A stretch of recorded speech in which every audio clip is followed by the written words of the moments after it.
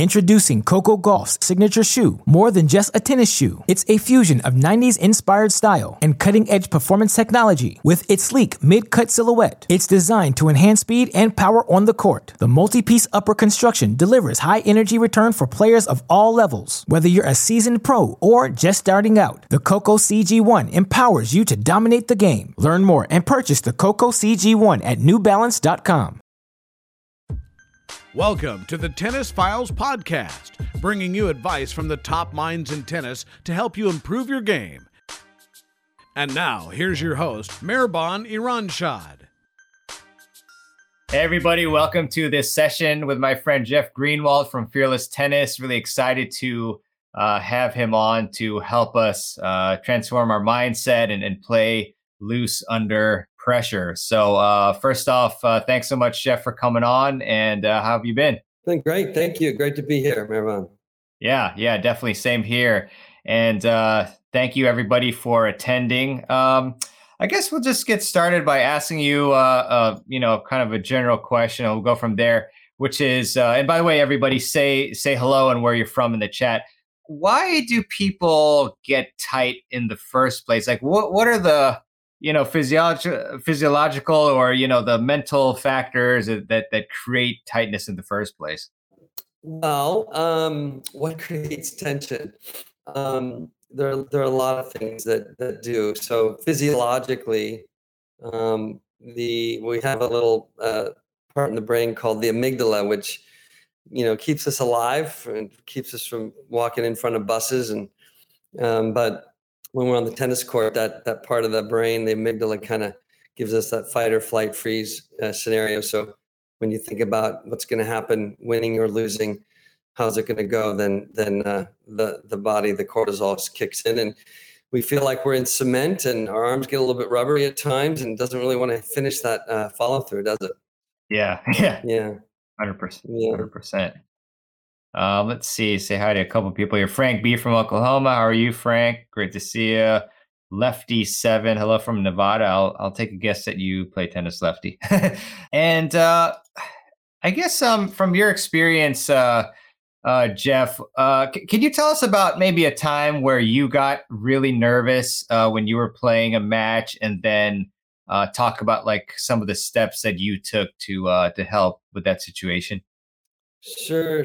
I don't know if folks with Peter Freeman heard this story, and maybe I told this before, but sometimes these moments are so dramatic that it's hard not to share. I've had many, and I know many listeners have as well. And one in particular was I guess in 2019 in La Jolla in the finals. And I don't know if folks know my background or not, Mehrban, but either way, I was in the finals of semifinals of the 40 Nationals, and I was playing Francisco Clavet, who had beaten Federer and Agassi twice back to back. Hewitt, he had a pretty good resume, and I was playing him. I won the tournament the year before, and I was down 2-love, 40 love, and I hadn't won a point yet. And I in my mind, the score came. I saw 6-love in my mind that I was going to lose 6-0. That kicked in some nerves there. And 100 people there watching, and so I had a moment there where a lot of anxiety, nerves, it was sort of embarrassing, right? I was shaking returns, and immediately I went into a productive place, and I visualized my forehand being loose. Visualized, how I wanted to kind of go from there. It was a juncture, and I chose to use my forehand and work the point, and let the anxiety come through me, channel it through me, let it come through and release. So releasing the shots instead of holding back. What happens a lot of times is that tension gets stored, and we, of course, 9 times out of 10 play it safer, right? We hold back. So it's this releasing of the energy, letting it go through the ball. That's a bit of an act of faith. But I did that. I won 7-6 the first set. That was good. I did lose in 3 sets, but it was a great moment of turning something around that was quite,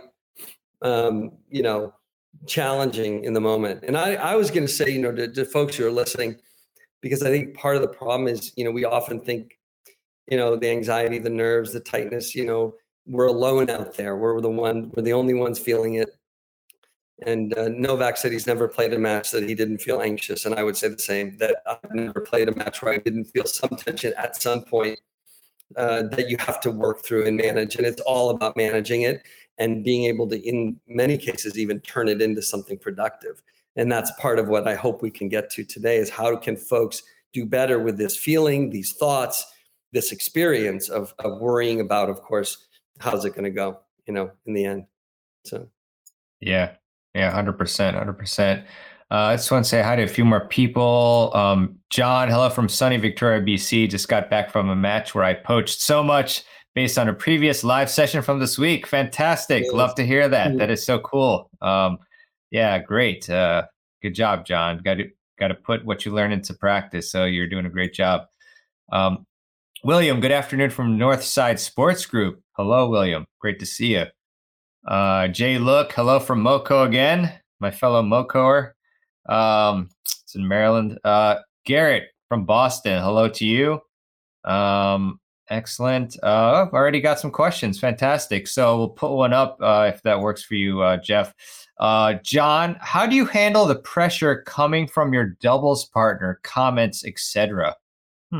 Yeah, comments. The how about this? The classic, you're missing your first serve, missing double faulted maybe a few times, and your partner says, "Just get it in. Just get it in." Thanks a lot. Like I was trying to, the client, just get it in. Okay, thanks for that. But obviously, having partners who some may just be an eye roll. Body language, you can pick up on it. And certainly, and there's partners who try to teach you, coach you and tell you what to do, which can be very irritating for people. Some cases it's like marriage. How much can you accept from your partner? If they're trying to, and how much can you let go? But it is certainly talking to your partner is good. To do say that let's keep it positive. I'm working some things out. If you need to set boundaries, basically, just like in any relationship, to say, I need some time to kind of get my game back. And, partners, who don't, support you and aren't positive, that's you might want to find somebody else perhaps, but they need to learn. And I think ultimately we do need to let people know what we need and what helps, what doesn't help. Especially if you play with them regularly, to have that conversation, say, I really love when we stay positive and give each other a chance to, permission to miss, and, so we can, take some good cuts at the ball and, early on even, and just to get the game, get your game going. But either way, I think ultimately we have to keep, stay on our side of the court. We have to manage our mind, our body, our nerves, and not let our minds get caught in our partners too much. Easier said than done, I know, but those are some thoughts. Yeah. Great thoughts. Appreciate that. Let's see. We got Gary. Hello from sunny Phoenix. Excellent. Hello to you, Gary. Garrett, I get the tightest on the serve/toss. Are there ways to calm the nerves and stop overthinking? Yeah. So the overthinking, and this is really important, because the serve especially, and I can't tell you, Maribon, how many players I'm working with. I mean, including, number one at Stanford over the years, pros on the tour who have the yips on their serve, or, they just get tight. And the serve, ironically, is the one shot we initiate, right? We have full control over. And because I think a lot of, because of that, and that we expect to be able to control it. And when it goes off the rails, it can be, we go into a place of overthinking. Maybe we pull out 2 or 3 different tips, in your head. You're thinking I should reach up and bend the knees, and there's too much going on. So I think, there's a lot to say about this, including how you practice and train. A loose arm is very valuable. So learning how to exaggerate that feeling of being loose, or even a toss if that's the thing you're really focused on. But you want to keep it simple. Have one cue, and not more than that. And ideally, it's more of a rhythm on the serve as opposed, sort of the whole motion. When we start picking one thing, that can be a slippery slope. So some people may find that, really exaggerating with the arm up and, even, that helps to get that toss up there, because I know the toss can drop.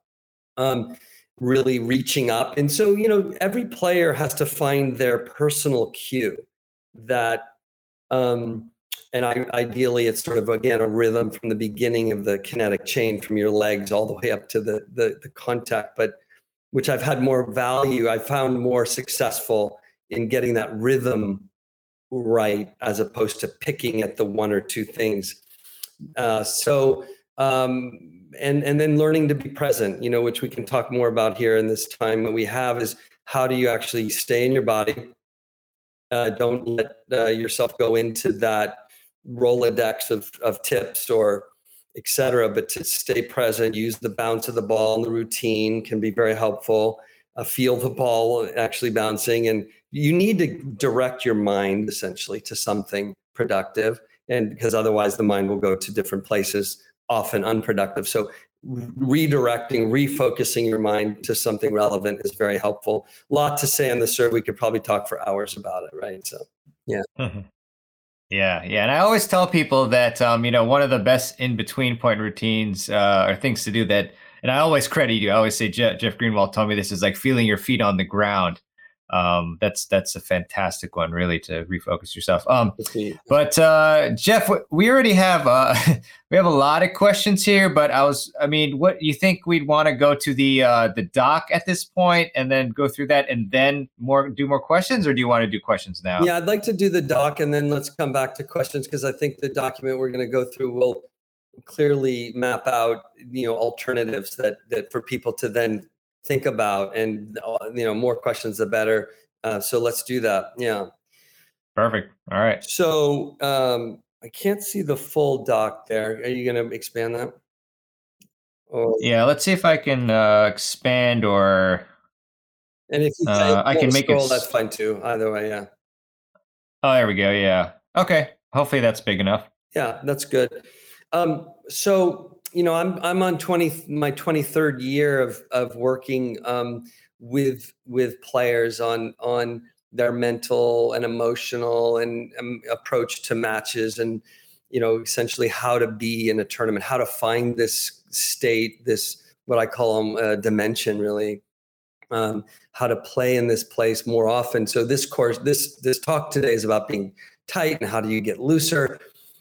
I want to look at this from two perspectives. One is, if we can have the mindset that actually decreases the tension and increases the feeling of, positivity and positive energy, before you even walk on the court, or as you walk on the court, as you're warming up, that because your mindset is cleaner, let's just say it's cleaner, the dash or the windshield on the car is cleaner, you'll become less tight in general, and you'll become less tight even in the big moments.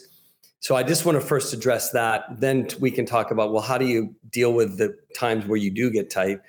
But if we can look at this together real quick, what I did is I sort of broke this down of the differences in mindsets, essentially, that we have a choice on how we begin to approach matches. Outcome is really why I am still in business, and there's no end to that. People are really, really eager. Of course, we'd all like to win. We'd prefer winning over losing. We don't know what's going to happen in any match you play.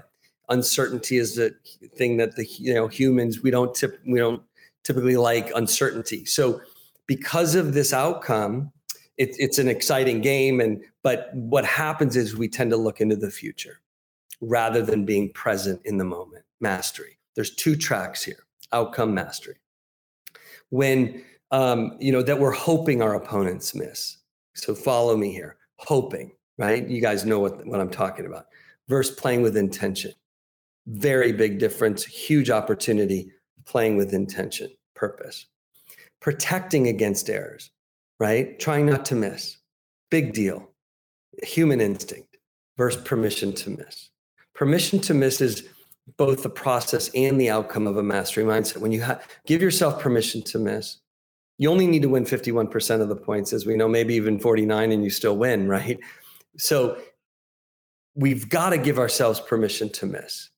Easier said than done. It's something we're very stingy, but there's a statistic here. We don't need to win 90% of the points, right? I used to think we did.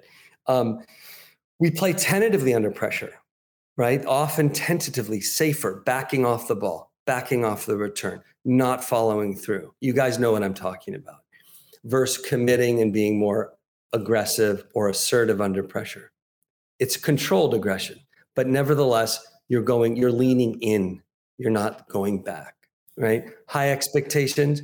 You want to, beat the people you should beat, and you go in expecting this and that, when really you need to go on the court not with no expectations about the outcome. You don't know what's going to happen, but you're committed to the cues and the intentions that you've set. It's very stressful in the outcome rather than really enjoyable. If you enjoy what you're doing, you're having fun, you're going to play better. It's risky, feels risky in the outcome versus challenging. You're playing the score, you're up 3-2, 30 love, so you feel a little better. You're up 40 love, you feel a little better, down 40 love, and we let the score drive the car. So I'm really big on playing on your terms. What does that mean? That's what I do with folks, right? What does it mean? And still using the score, but not letting the score control us. In the outcome, we tend to think about how others are going to perceive us. Very big deal.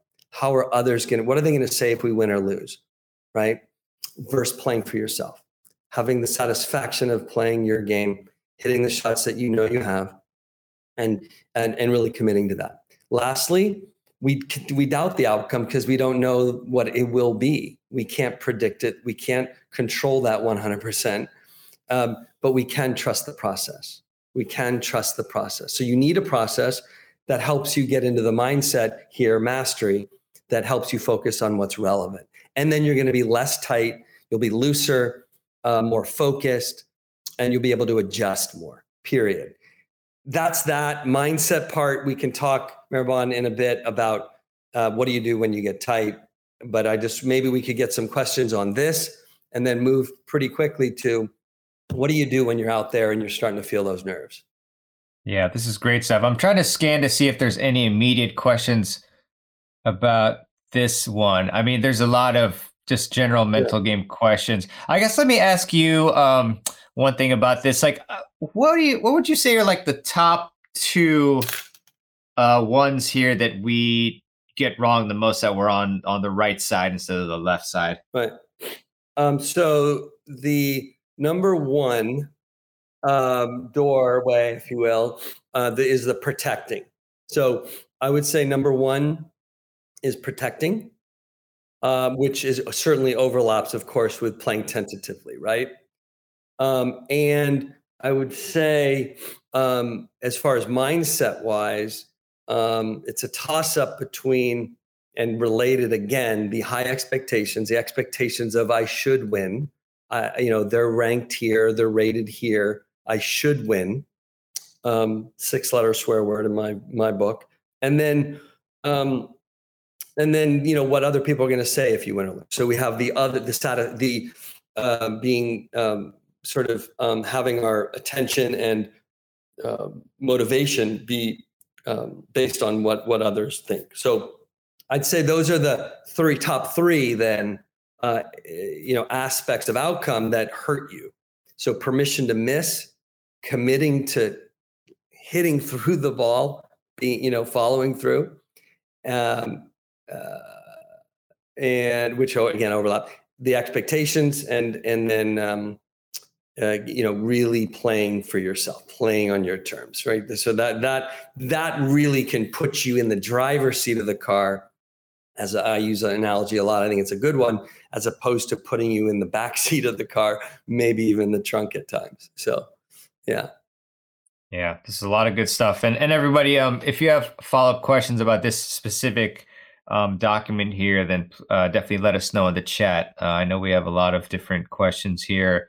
There's one with, did we cover this one? Do you find it easier to play as the underdog? It's funny that you asked that, Chris. I have a couple D1 teams I'm working with, and one college team in particular, they're really trying to emphasize the underdog mindset, and because it helps them be hungrier. As a team, they're kind of going in and even in some cases sort of exaggerating that underdog mindset. I had another player say, but they couldn't fake that or whatever. But I think the underdog, aspect takes it to where you feel like you have less to lose. And that being said, underdog, it's still interestingly part of the outcome track here on the right. So, underdog is like who's going to win, and so I just believe in going in and being very defiant, stubborn, committed to some of the things you see on the left here in Mastery. That because then you're playing for something that's. You want to win. That's a given. You want to get to your destination. If we stay with the car, you want to get to Palm Springs. You want to get there. Of course you do. But how do you want to enjoy the ride? How do you want to be on the way? Do you want to be loose at the wheel? Are you going to grip the wheel really tight? Are you going to, be a little looser, with it and enjoy the journey? And I just, so underdog, favorite to win, seeded one, not seeded. It just kind of creates this roller coaster emotionally, I think, and mentally. Not everybody can certainly do this, right? I think it takes a lot of, I think it takes some reflection and managing your ego and realizing that while winning is cool and you do get respect, but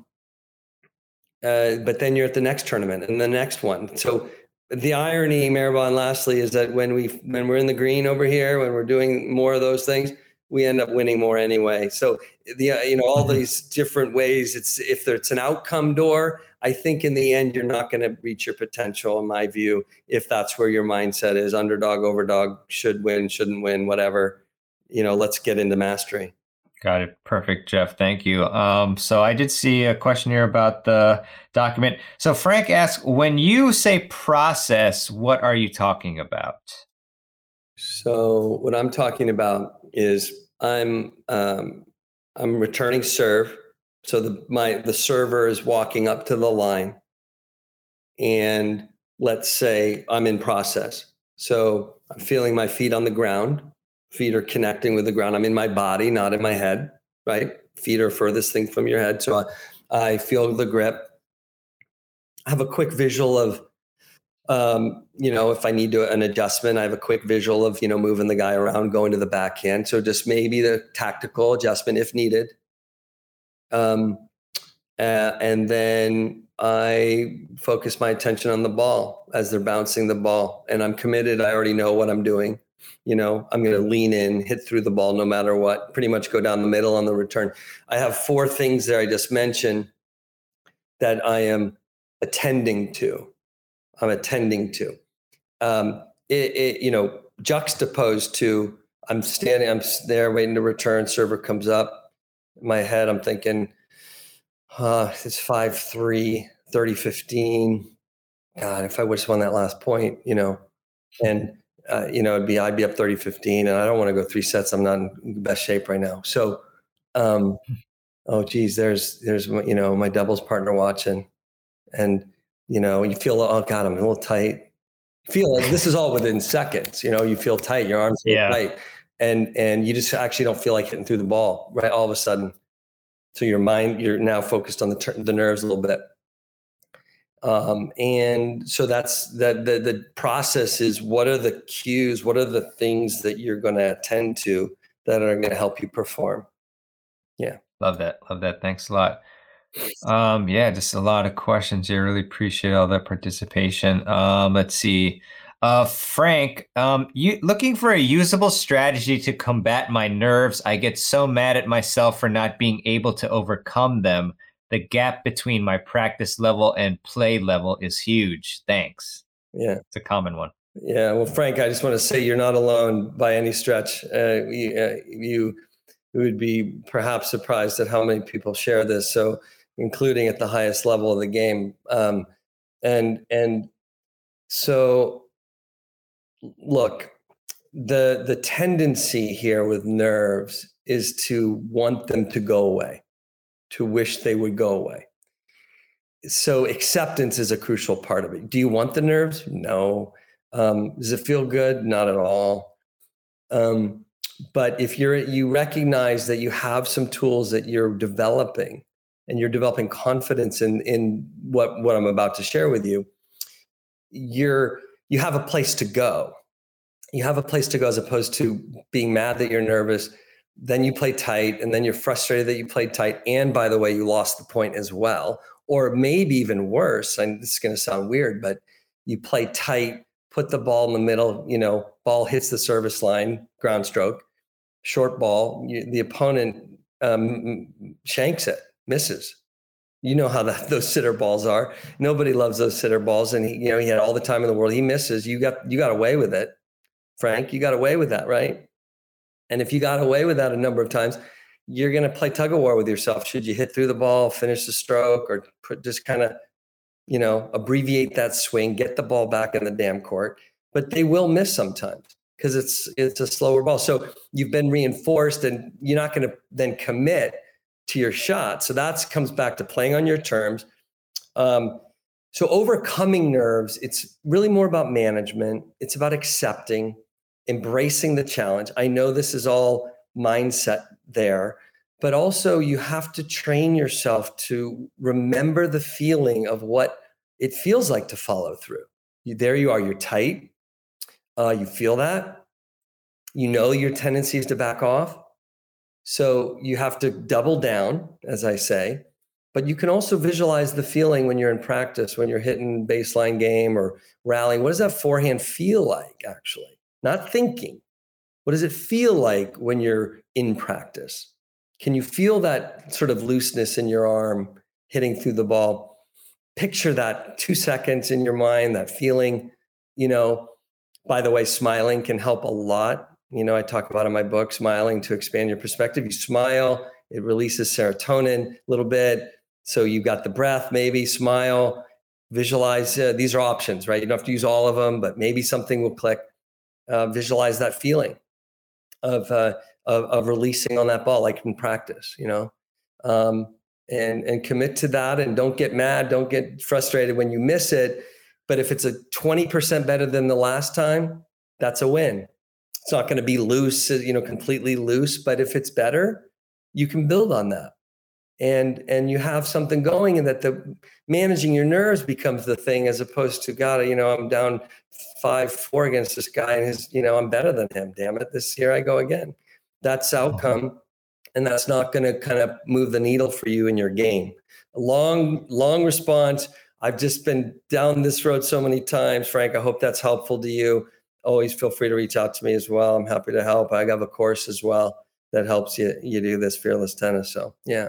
Introducing Coco Gauff's signature shoe. More than just a tennis shoe, it's a fusion of 90s inspired style and cutting-edge performance technology. With its sleek mid-cut silhouette, it's designed to enhance speed and power on the court. The multi-piece upper construction delivers high-energy return for players of all levels. Whether you're a seasoned pro or just starting out, the Coco CG1 empowers you to dominate the game. Learn more and purchase the Coco CG1 at NewBalance.com. Yeah, definitely check out Fearless Tennis. Great stuff, Jeff. Really appreciate this insight. Let's see. Rosie, hello from Georgia. Hello, Rosie. Hope you're well. Baron, Neil from Boston. How do you balance being relaxed with too relaxed and use a slap at the ball? Great question. Baron. Yeah. So I was hitting with a player yesterday, and I have a loose dial. I have a dial. It's about muscle tension, right? And so it's, I I call it the loose style. And the lower, the better. So a 3-4 is looser, more relaxed. It's you on your best day, fluidly hitting through the ball without worrying about the outcome, right? Think of Federer on his best day, pretty loose. Rafa, a little bit higher, more like a 5 or a 6 on the dial. So 10 really tight and 1 really, really loose, right? 2 loose. So as you train yourself to recognize the difference between a 3, 4, which is pretty nice. A 4 is pretty nice. A 6, 7, 8 is going to feel very different in your arm and your hand as you hit the ball. A 7, which a lot of players are really, believe it or not, and you may find this too, Baron, that you're at a 7. Your grip, your tension is hitting the ball, the muscles you're recruiting to just, again, this protection, this over controlling. So loose means releasing on contact, right? So you train this in practice. You train hitting at a 3 or a 4 and just feel the feeling of that hand and arm, nice and loose, finishing it. And then you go to a 7, just contrast that with a 7, 8, tight, really tight. And then drop back and do 30 seconds at each, maybe 6 shots at each, right? 6 shots at a 4, 6 at a 7 to juxtapose it, contrast it. And you start to see and feel the difference between these. And these numbers are just good to start to get a metric for and a feeling like, oh yeah. So in a match, you could be like, where are you? What's going on right now? How tight are you? Oh, Jesus, you're like an 8. You're gripping. All right.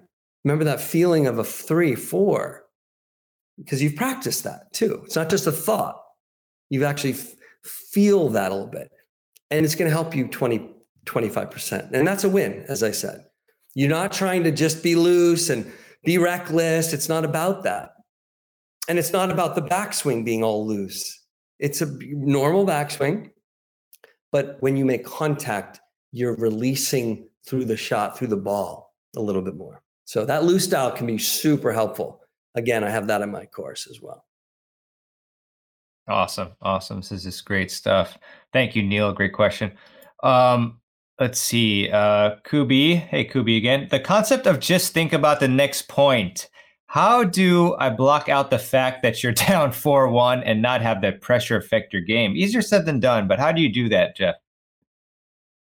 Yeah. So you don't want to block anything out ever, really. I mean, mostly.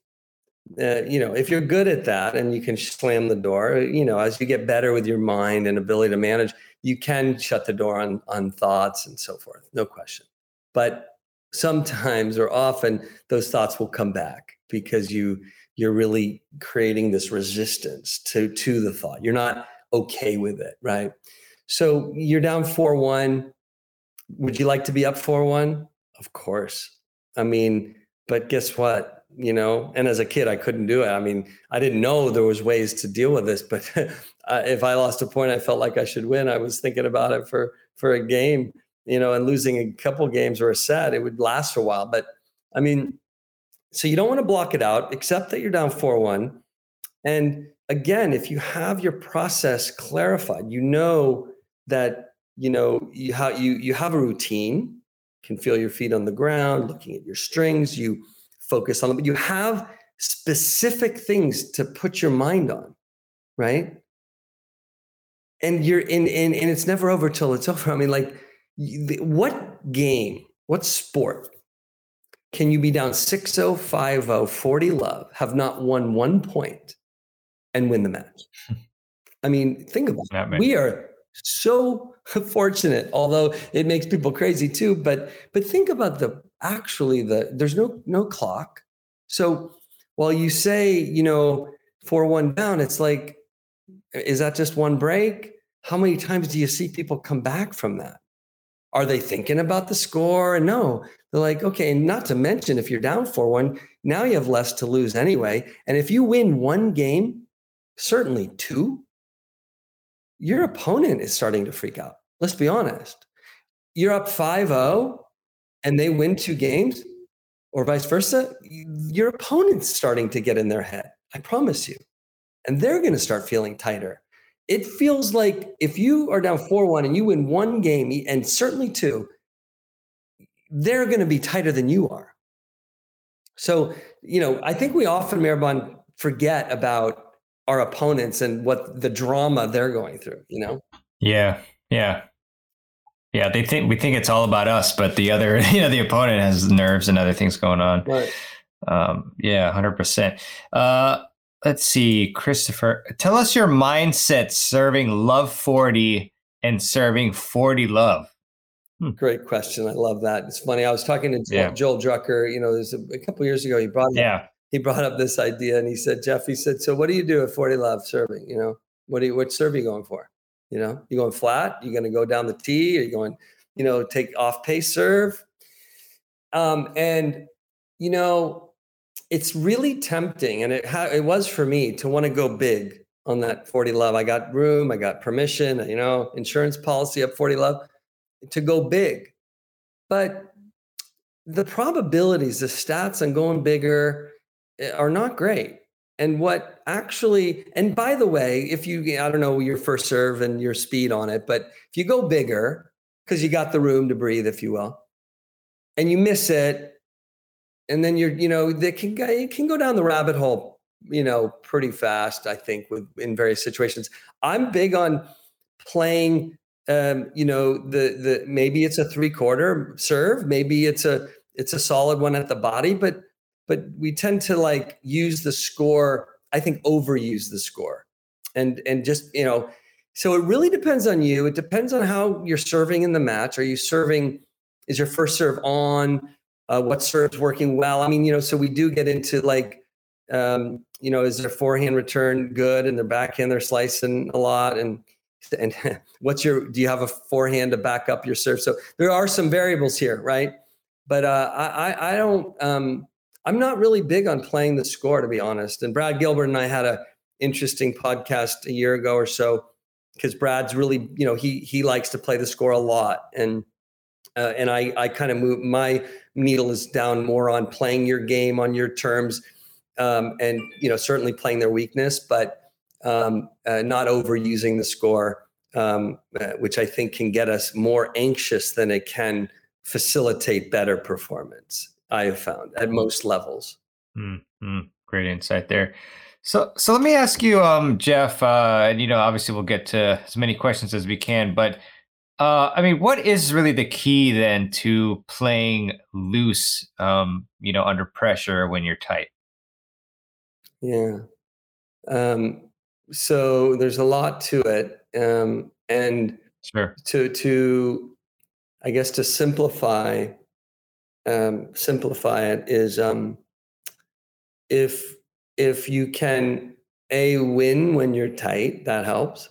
If if you begin to move the needle on playing more on your terms and hitting through the ball when you're a little bit tight, and you find that to be valuable, meaningful to you to hit through the ball, even or especially when you're tight, it creates a sense of inner confidence, because you're now no longer a victim of the nerves.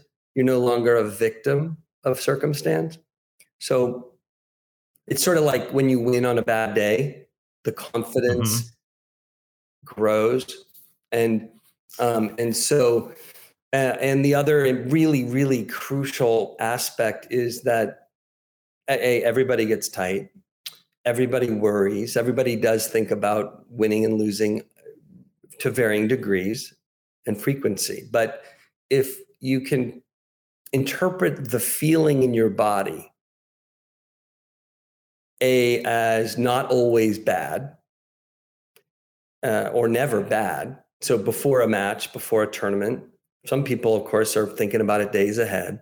But if those butterflies and that tension and doesn't mean a prison sentence for you, right? It's that you think of it as it's energy, and you're excited, you care about that, you love tennis, you're passionate. So you're kind of fortunate. I know this may be out there for some. It's a privilege to be nervous, and feel that. It means that you're working at something, you care about something. So, and then learning to manage and channel that energy differently than letting it just get stuck in you. So I'm big on, let's release that. And let's train that feeling of releasing it, get that awareness in practice, like I mentioned with the dial. So those are just a couple really, really crucial things. Interpret the nerves as not as good as a privilege, maybe. And then to practice the feeling of being loose physically, not just in your head, but physically. And then really commit to playing on your terms. And lastly, if you're taking notes, I hope you are, put your attention on to something relevant outside of yourself, on a target, on the strings. But to get your attention off of yourself, right? And in my course with Craig O'Shaughnessy, we talk about, we talk about getting your mind into a task of tactic, into the target. And so I think that's a crucial aspect, because when we get nervous, we get self-conscious, and you want to do exactly the opposite of that. Get your attention off of yourself and onto your target and how you want to play the point. Love that. Love that. So good. Let's see what we got here. Oh, yes. So Bruce, being Canadian, I frequently tell my partner sorry. I have this problem too that I try to stop doing when I make a mistake. Social habit. Yeah. Can you suggest a replacement comment I should use instead on the court?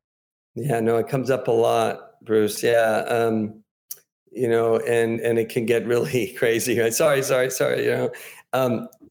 And occasional sorry is it's etiquette, and it just tells your partner, hey man, sorry, and I'm doing my best. But I just would try to, it's like, just don't do that, right? Like cut smoking off and don't do it. But how do you quit? That's how do you quit any habit? But I think doing the sorry thing, it's sort of, if you think about it, I mean, if you really go deeper on it, when we think about permission to miss, Mehrban, like, it's really not a permission to miss there. And then, I don't know, your partner, isn't getting the message that it's okay. But if you're okay with missing, if you give yourself more permission to go swing away and poach and do some of those things, you're going to make mistakes. You're going to make 10, 15 unforced errors. You're going to, and you can still win the match, right? So I think that you just, take a breath, smile to yourself, and even go to your partner and tap rackets or fist bump, especially when you make a mistake in doubles. I think it's even more important to fist bump and high five a little bit or something. You see it a lot, you keep that positive energy going, even when, especially if your partner misses too, to give them the feeling of permission to miss. Say, no worries, no worries, and again, come together, a little bit of contact somehow. We're not in the hardcore COVID now, so maybe you can fist bump, tap them on the arm. We're not getting there, but so yeah, I just think that's important to have that chemistry and giving each other that permission as best you can. Yeah, I love that. Thanks, Jeff. A lot more questions here. John, is it better to ignore the score and try to play every point the same, or can you channel the pressure of the score in a positive way? Sort of what you were talking about of your philosophy versus, pros and whatnot. Versus Craig, was it? Who was that you were mentioning that had the different philosophy than you on that? Brad Gilbert, Brad, that's right. The score quite a lot. And for some people that works really, really well. And, and so it's a matter of, I think, your game and how varied it is. I'll use the score just to give an example, John. Like, if I don't serve and volley a lot, I'm an aggressive baseliner. I'll come in a few times a match for sure. I want to do more of that. But if there's going to be a play that I really want to do more of, and I'm up back to the point of 40 love or 30-15, and I'm in a pretty good spot, it's also going to depend on how I'm feeling, but a little bit. But I'll serve and volley at 30-15 as opposed to love 50 or 15 all. I'm going to probably do the serve and volley at 30-15, 40-15, to mix it up a little bit, or maybe take a risk I wouldn't normally take if I've got a little bit of room there. But the tactical choice I'm making would be related at times to the score.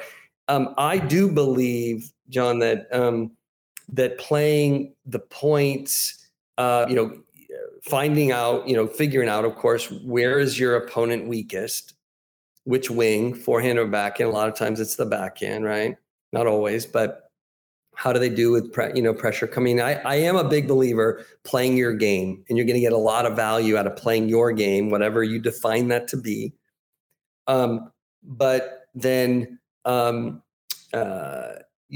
really, really using the process that I've been describing to stay focused and loose. I believe if you're focused, loose, with good intensity throughout the match, and not adjusting and in your head a lot, not overly adjusting and in your head constantly, you're going to play really well. You're going to play better. And the score, in my view, goes from being in the dashboard of the car to the trunk of the car. You're not going to forget the score. But I think playing with the score in the trunk of the car, backseat at the most, is a better play than playing with the score on GPS where you're looking at it all the time. I don't think that's very helpful for you to squeeze all the juice out of your orange, in my view. So, yeah. Love that. Thanks, Jeff. Rosie, how do you handle the partner that asks what they could do better at the end of every game? If I'm watching all her shots, I will definitely have a decent game myself. Interesting. That's interesting that they're asking. Yeah. I think that, let's keep it simple. I mean, she may need help, he or she, I'm assuming she, but I'll definitely have a decent game. Yeah. Yeah, myself, sorry. But that, just to keep it simple for her. So again, coming back to the intentions here, number 2, instead of hoping you play well, hoping your opponent misses, to have intention going into the match. So your partner helping them with, picking 2 intentions going into the match. And you can do the same. Or you as a team can pick 2 intentions, meaning, permission to poach, or permission to really swing through the ball, and to be more aggressive and come into the net more. And so maybe if it's clear that they're dropping their head on the volley, if they want that kind of instruction to really, be firm on the volleys, whatever. But that you have these 2 intentions going into the match. I like players to do that, to come back to when their mind goes over to outcome. So your partner's worried, a little insecure. I'd introduce the concept of, why don't you pick 2 intentions going into the match, and what could you focus on now that would really help? She needs to keep it simple. She's definitely overthinking, so you might want to help her with that. Good stuff. Christopher, how do you prevent playing several poor points in a row from ballooning into a landslide? Several points. So this is where I have many players who say, gosh, I didn't even realize I was thinking about this or that, or I didn't realize how tight I was, or I didn't realize it took me 3 games. I was down 3-0 before I realized, and all that. So I'm big on awareness, Chris, like getting more aware of your body, more aware of when your game goes off. It's probably because you're too tight, probably lost your focus, and so bringing your focus back. And so you got to prioritize your focus a little bit more. Your focus probably went off, and probably maybe judging the last shot, thinking of the score, all places that are not going to help you play better. So it's going to, you'll keep playing, it's like, oh, bad day, missing that forehand, and you get tighter. It's like, what adjustment do you need to make? So ask yourself the question, what would be productive right now? What do I need to adjust? What's happening right now? These are questions. Feel free to write them down. What's happening right now? What do I need to, which dial do I need to adjust? Loose, focus, or intensity, right? You just need to be more aware to catch it earlier. Gotcha. Great stuff. Let's see. Artie, hello from Iceland. Thanks for your excellent, very informative presentation. We're enjoying and learning a lot. Great tips. Thanks. Great to hear that, Artie. Fantastic. all the way from Iceland. Frank, so when you say process, so I'm sorry, we actually did that one.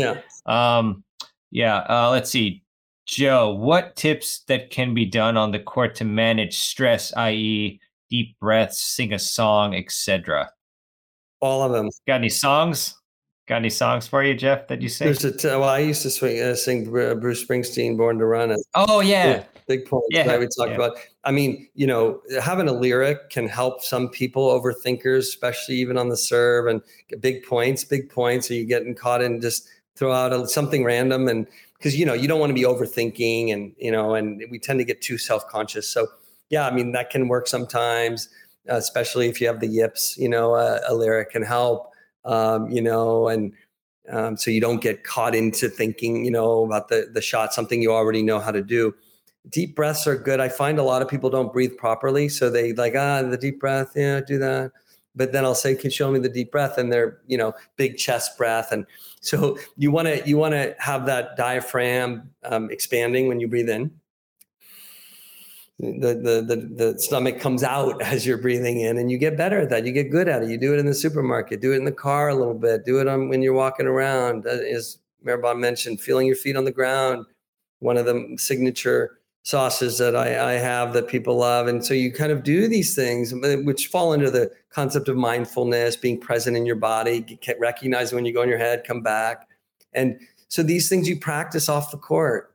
So when you're in these moments, it's more automatic, it's a little more natural. You're not like pulling out the deep breath and you hadn't, and you do it the wrong way, which, by the way, if you breathe improperly, your amygdala and your brain says, oh crap, there's danger.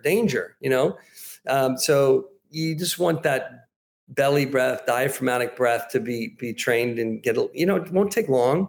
You do that for a couple of weeks. On my website, I actually have a 6-minute deep breathing, fearlesstennis.com. You just go, practice that deep breath. So yeah, smiling is a huge one. Okay. Smiling is great.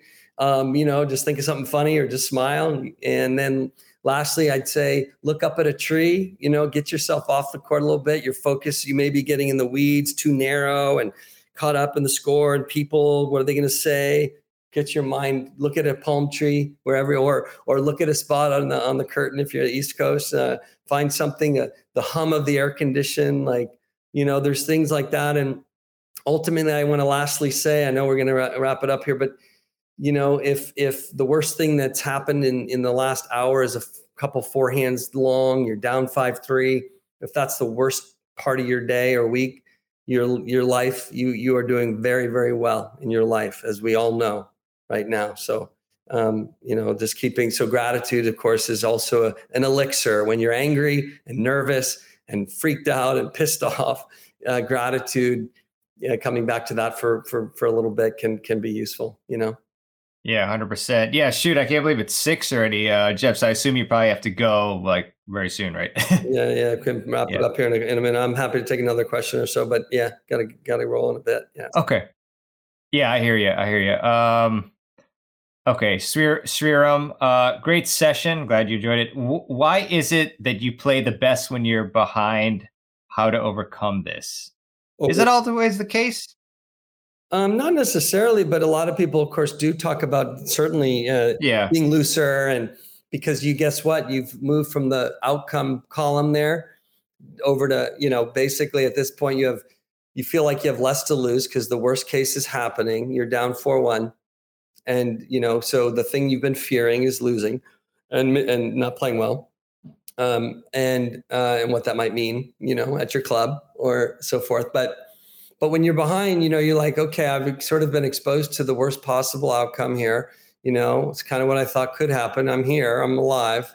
Your brain thinks you're going to get, eaten, but you're down 4-1. It's, let's let it rip a little bit. I have nothing to lose. So you let go and you swing freely, and it feels pretty good. Your opponent might get a little tight at that point. So it's never over till it's over. Yeah. That's right. Cool. Last one is, how do you separate play on your terms versus play the score, since scores are an important part of the game? So if I'm going to play on my terms, I'm going to use my forehand inside out, inside in. I'm going to hit about 70% Rosie, I'm going to hit about 70% of my forehands in a match, singles. And we could talk doubles too, but singles, if I'm playing well, I'm going to hit, use my forehand 70% of the time. I'm going to run around, hit that forehand. I'm going to step in on that return, Rosie. I'm going to step in. I'm going to commit. I'm going to follow through. Part of me doesn't want to. Part of me wants to back off, hope for the best, maybe put a little more topspin on it.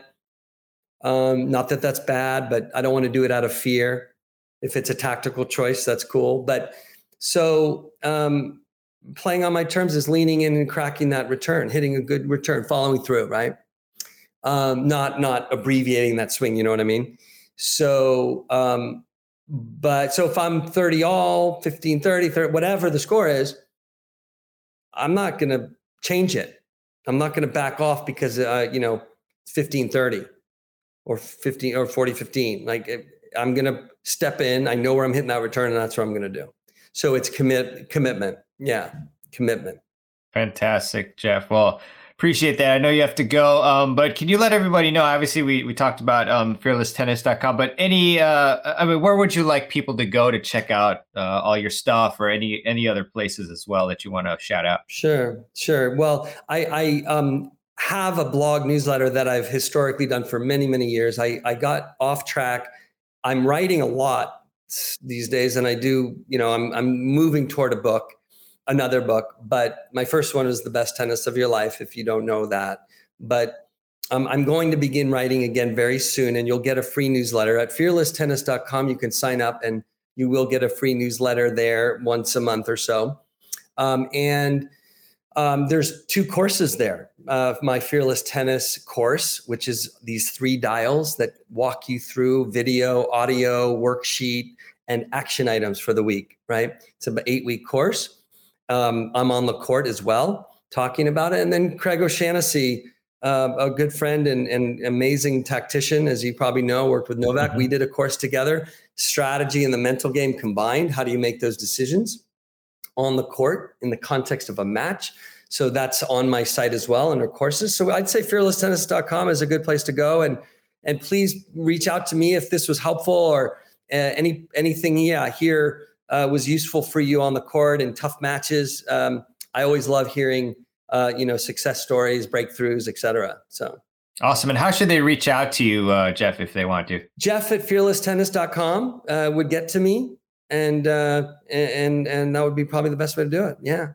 Fantastic. So I've put those links in the comment section about fearlesstennis.com and Jeff at fearlesstennis.com for the email. So Jeff, thanks a lot. It's always a pleasure having you on. I'm sure we'll, link up again soon and make some content, but thanks a lot for all your expertise. We got some really nice feedback from it, and great stuff. So appreciate your time, and thank you everybody for watching as well. And we'll see you again soon. Take care. Thank you, Mehrban. Bye-bye, everybody. Pleasure. Thanks. Thanks for listening to the Tennis Files podcast. For more tips to help you improve your tennis game, visit tennisfiles.com.